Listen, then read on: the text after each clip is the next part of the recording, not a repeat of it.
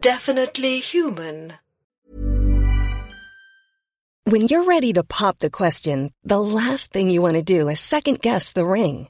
At BlueNile.com, you can design a one-of-a-kind ring with the ease and convenience of shopping online. Choose your diamond and setting. When you find the one, you'll get it delivered right to your door. Go to BlueNile.com and use promo code LISTEN to get $50 off your purchase of $500 or more. That's code LISTEN at BlueNile.com for $50 off your purchase. BlueNile.com, code LISTEN.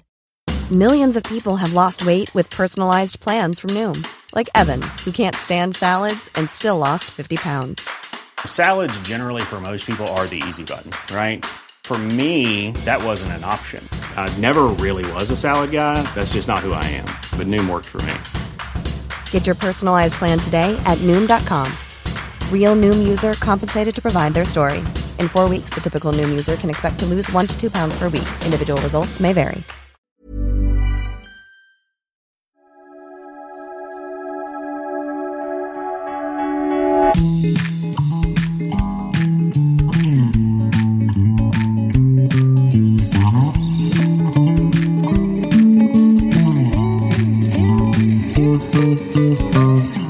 Hey guys, welcome to Back to Earth, a podcast about roots. I'm Charlie May. This is episode 20. It is summertime and we're here for Mum Chat. I'm sure you agree that there can't possibly be anything more that Mum can critique me on, but I know for a fact that this isn't true because she's been telling me all week.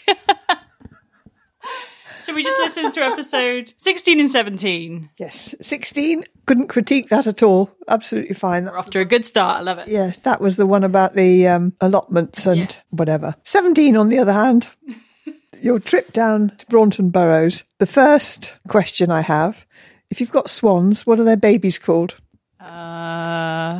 Ugly ducklings. No, what? Mallards? No. Oh God, my brain, I didn't realise this was going to be a quiz. My brain is gone. You said there's some swans and their little babies. Look at the little goslings. Oh, is it not goslings? It's goslings, ducks, babies. Goslings no. are geese. Okay. Geese. Oh. Swans have cygnets. Oh. So you saw cygnets, not goslings. Okay. God, I thought I was really right on there by saying it with such confidence, but Mum dashes me down again. A small detail.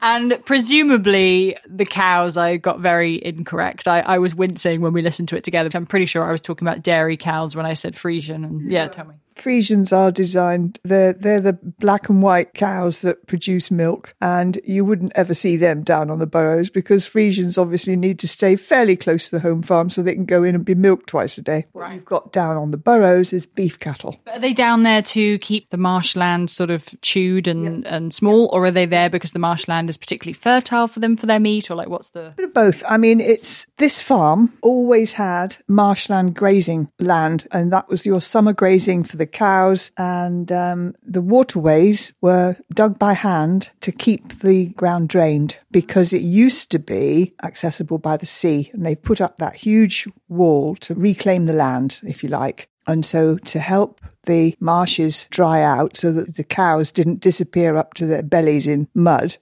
they dug trenches all around the outside, which is the little waterways where all the ducks are swimming around now. Okay, so what were the brown cows? So there's so many different cows, I wouldn't like to guess. Anything but Friesian. Anything but Friesian, yeah. You can tell a milking cow because it's got no meat on it. Other cows, they are bred for their beef. They could have been heifers that are being brought on. They could have been, I don't know what they were without seeing them for myself. So was the cow that we saw with horns male or female? Would have been female. All cows are born with horns, potentially. Some only grow one horn. All the cows that we used to have had to have their horns cut off at some point because they can hurt one another. You know, one toss of the head and they can gore a great hole down your side. Oh, wow, that's so interesting. I had no idea. More learning for me. And what was the structure that we cycled past that had the kind of wicker things? And I can only think it might have been some sort of fencing. It was probably made out of willow. You can snap off a branch from a willow tree, stick it in the ground, and it will grow. You don't need to wait for it to have roots. They used to weave willow because it's very bendy. You can make wicker baskets out of it. And in eastern England, in the fens, they make willow tubes to catch eels and that sort of thing. Heaven only knows what that was for. It could have been fencing. It could have been anything. Don't know. So there was sort of a little lake with like a building in the middle. Yeah. What was that? Those would have been ancient cattle shelters. Okay. It's all this piece of land that would have once upon a time, hundreds of years ago, been washed over by the sea. They've tried to reclaim the land by building dikes around the outside for the water to drain onto. As for Nigel's new farmhand, i.e. me, how did I do with the chainsaw? Well, I thought you did marvellously. I managed to not cut off any of your limbs, which is what Nigel said to me, is you might not cut off your own limb, but you might with your mum, so please be careful. So I was so scared. No, the only danger you had was that you lost an earring. I know, I lost an earring, devastated, but I was wearing those ear muffs, and yeah, I think it probably got lost in the foliage. You're a budding farm hand. You'll come to all these things. You'll need to in time when I'm not here. You'll have to do it all. You're a bit fed up with me wearing fashion on the farm, aren't you? You're always trying to tell me, you can't wear your nice stuff on the farm, even though I insist. Well, I'm just thinking of you damaging it, You will wear your nice trainers into the chicken shed, which isn't a good idea. But then, you'll have to go out and buy new, so that's your problem, not mine. So we just listened to episode 18. It is raining quite torrentially against the windows right now, so we're feeling very cozy inside, aren't we? Oh, yes. Typical British summer. After the heat wave last week comes the rain. So this week's episode was the straw sale, first and foremost. I really enjoyed doing that. That was the first time I'd ever seen it on the farm. It was really fun to kind of see all that in action. Yeah, you did come across, you were sort of buzzing at the end of it, weren't you? You painted a very rosy, artistic picture of the farm. They're talking about it in the rain with the corn waving in the distance and the cow parsley with its rain droplets. She knows how to set a scene. I'm trying to build a picture so our listeners feel like they're there, but I got so soaked by the time I'd actually locked up and gone home because I took so many photos and videos for social medias and I just needed to capture the artistic moment that I just got absolutely soaked. But it was beautiful. So the auction was really great, hearing how, you heard in that first bit, he tried to start it at 130 and then there was a bit of hesitation. So he dropped down to 100 and then it went way above 130. Yes. So say, for example, they're bidding on a 10-acre field and they win the bid at, £130. Then they're going to pay for 10 acres, they're going to pay $1,300. And that's what they pay for the straw. So you will get lots of bales to the acre. Whereas to buy bales of straw in from elsewhere, you're buying for the weight of the straw. So it's cheaper to actually buy the field of standing straw. When we cut it, they know about it. They come up with a baling machine and the trailer, and then they cart it all back to their farm, and it's a much cheaper way of producing the straw. I think I got a bit confused because somewhere along the line I heard that it was £160 a bale, I think, for straw, or was it £160 a tonne? A tonne. Right. But some of these bales are so huge, you probably only get 2 to the tonne. Oh, wow, okay. They have to be moved with machine. You can't do it by hand. One chap there was buying to sell on to horse, and horse people like the small bales, as we did. If you remember when we were lambing, you could just grab a straw bale out of the pile and you could carry it yourself, but you can't carry these great big ones. Well, people that have horses don't have tractors and machinery to hoof about big bits of straw. Yeah, it's cheaper for them to come up and do it themselves, and it's so much easier for us because all we want, as you said in the episode, all we want is the grain. We don't. The straw is surplus to what we need. Sell that off and store the grain in the shed until I sell it later on, Christmas and beyond. Anything else I got wrong in the episode? I'm trying to think now. Didn't get anything wrong, my love. No. My goodness. Yeah, I could get used to this. Right, yeah. You're learning fast. Uncle Patrick's garden, that was all straightforward. The tomatoes. One of the things I think I should point out, because I didn't make it clear, was chucky pigs. Maybe some people don't know what chucky pigs are, and chucky pigs to us are woodlice, aren't they? Why have we called them chucky pigs? Is that a Devonshire thing? It's a Devonshire thing. Everybody in Devon knows what a chucky pig is, but they are actually a woodlouse. We have them everywhere. Are they everywhere in the whole of the UK? Because I feel like in Devon they are absolutely everywhere. I feel like I didn't see them that much in London. You probably saw some when you lived in the basement, but you certainly didn't didn't see them when you lived on the second floor. They wouldn't get up to those dizzy I don't even heights. think I saw them in the basement, but yeah, I mean, they're not crawling around on the pavement, that's for sure. So No, they like damp. They like dark. They're very, very attracted to wood. They like damp wood. You see them in our log store. They're in the garden, in the roots of the vegetables where the soil is damp. If you pick up a plant pot on the terrace there, they'll be underneath the plant pot, little divils.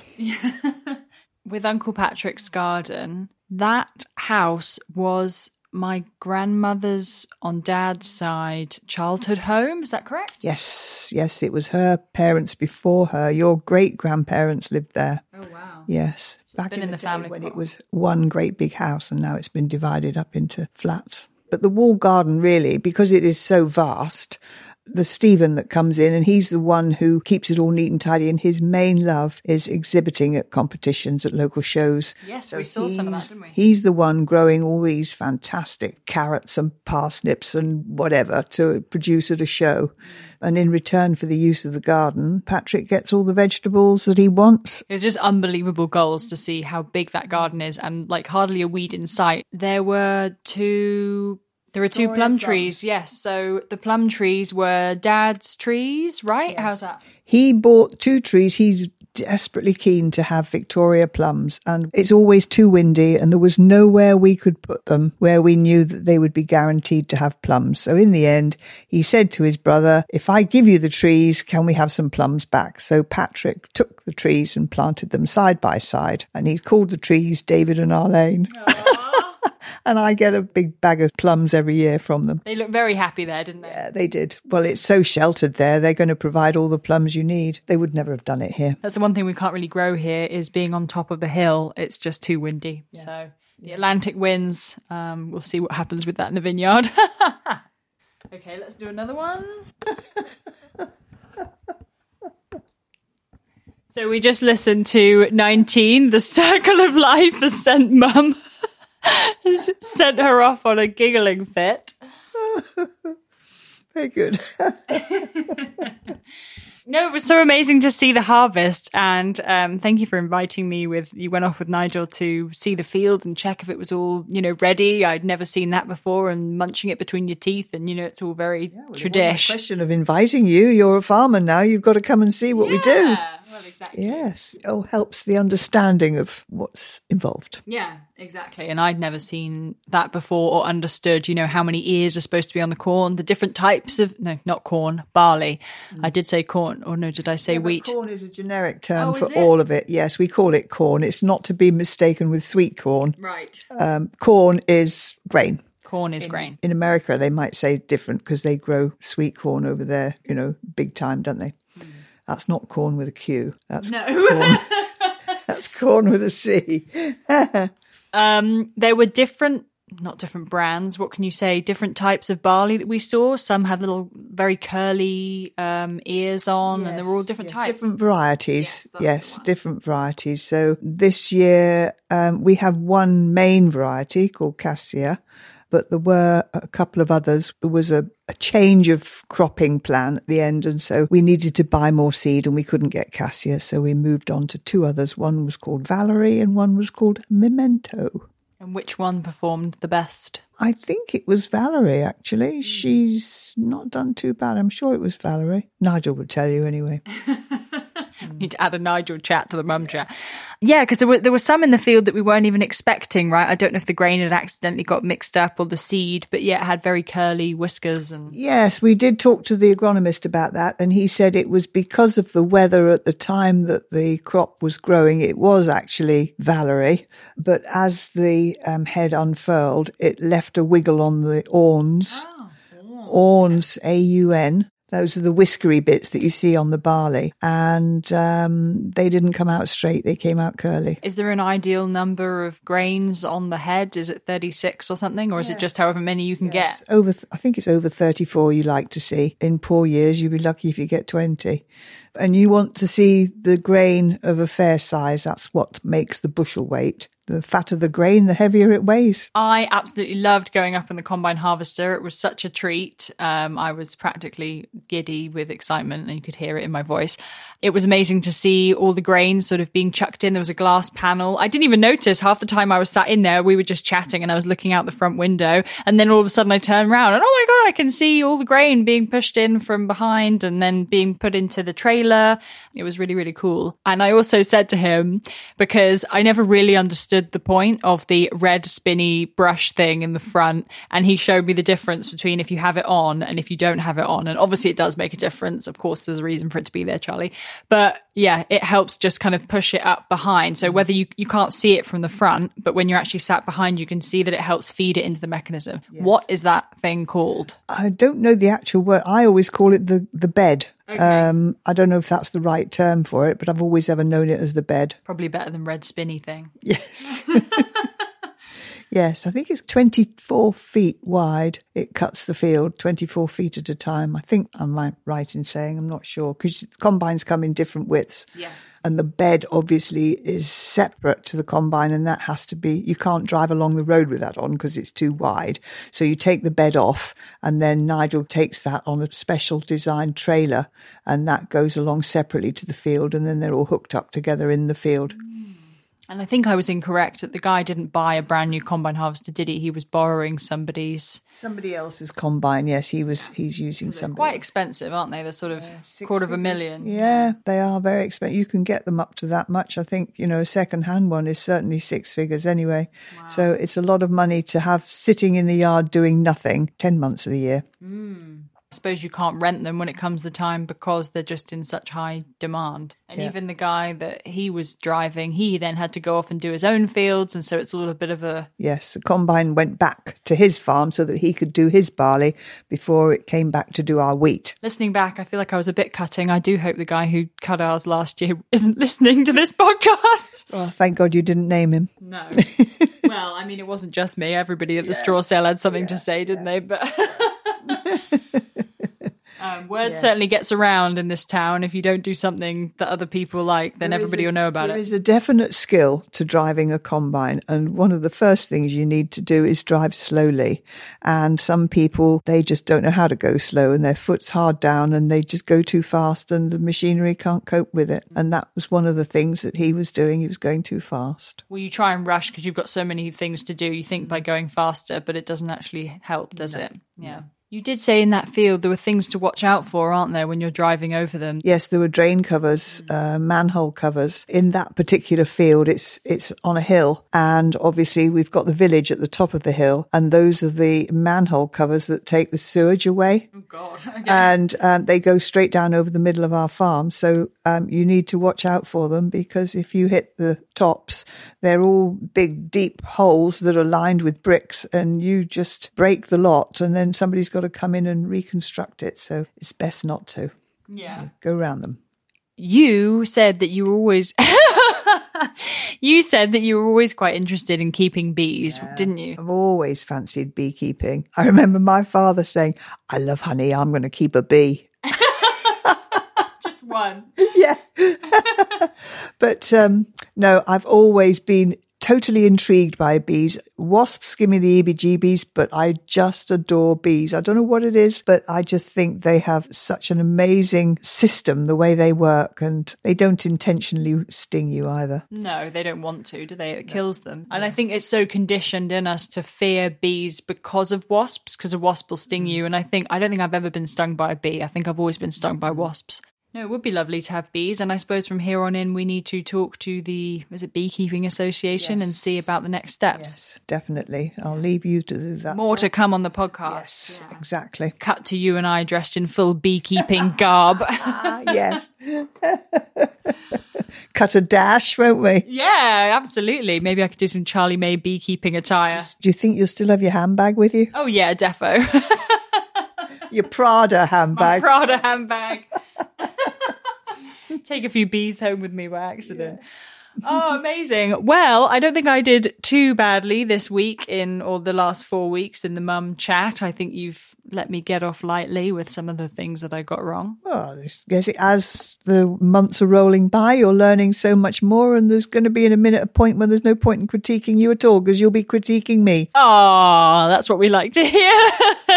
Amazing. All right, well, over and out until next time. Bye. Bye.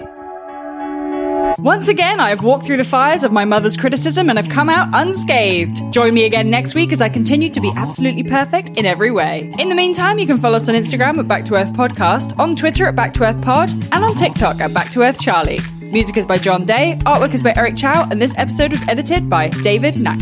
Thank you guys, and thank you for listening. And if you're kindly supporting us on Patreon, stay tuned for our show series, #FarmLife. This week we'll be talking about harvest time.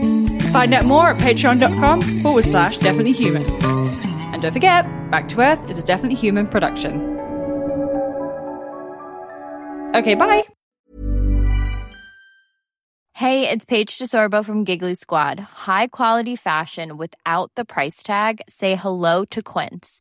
I'm snagging high-end essentials like cozy cashmere sweaters, sleek leather jackets, fine jewelry, and so much more. With Quince being 50 to 80% less than similar brands.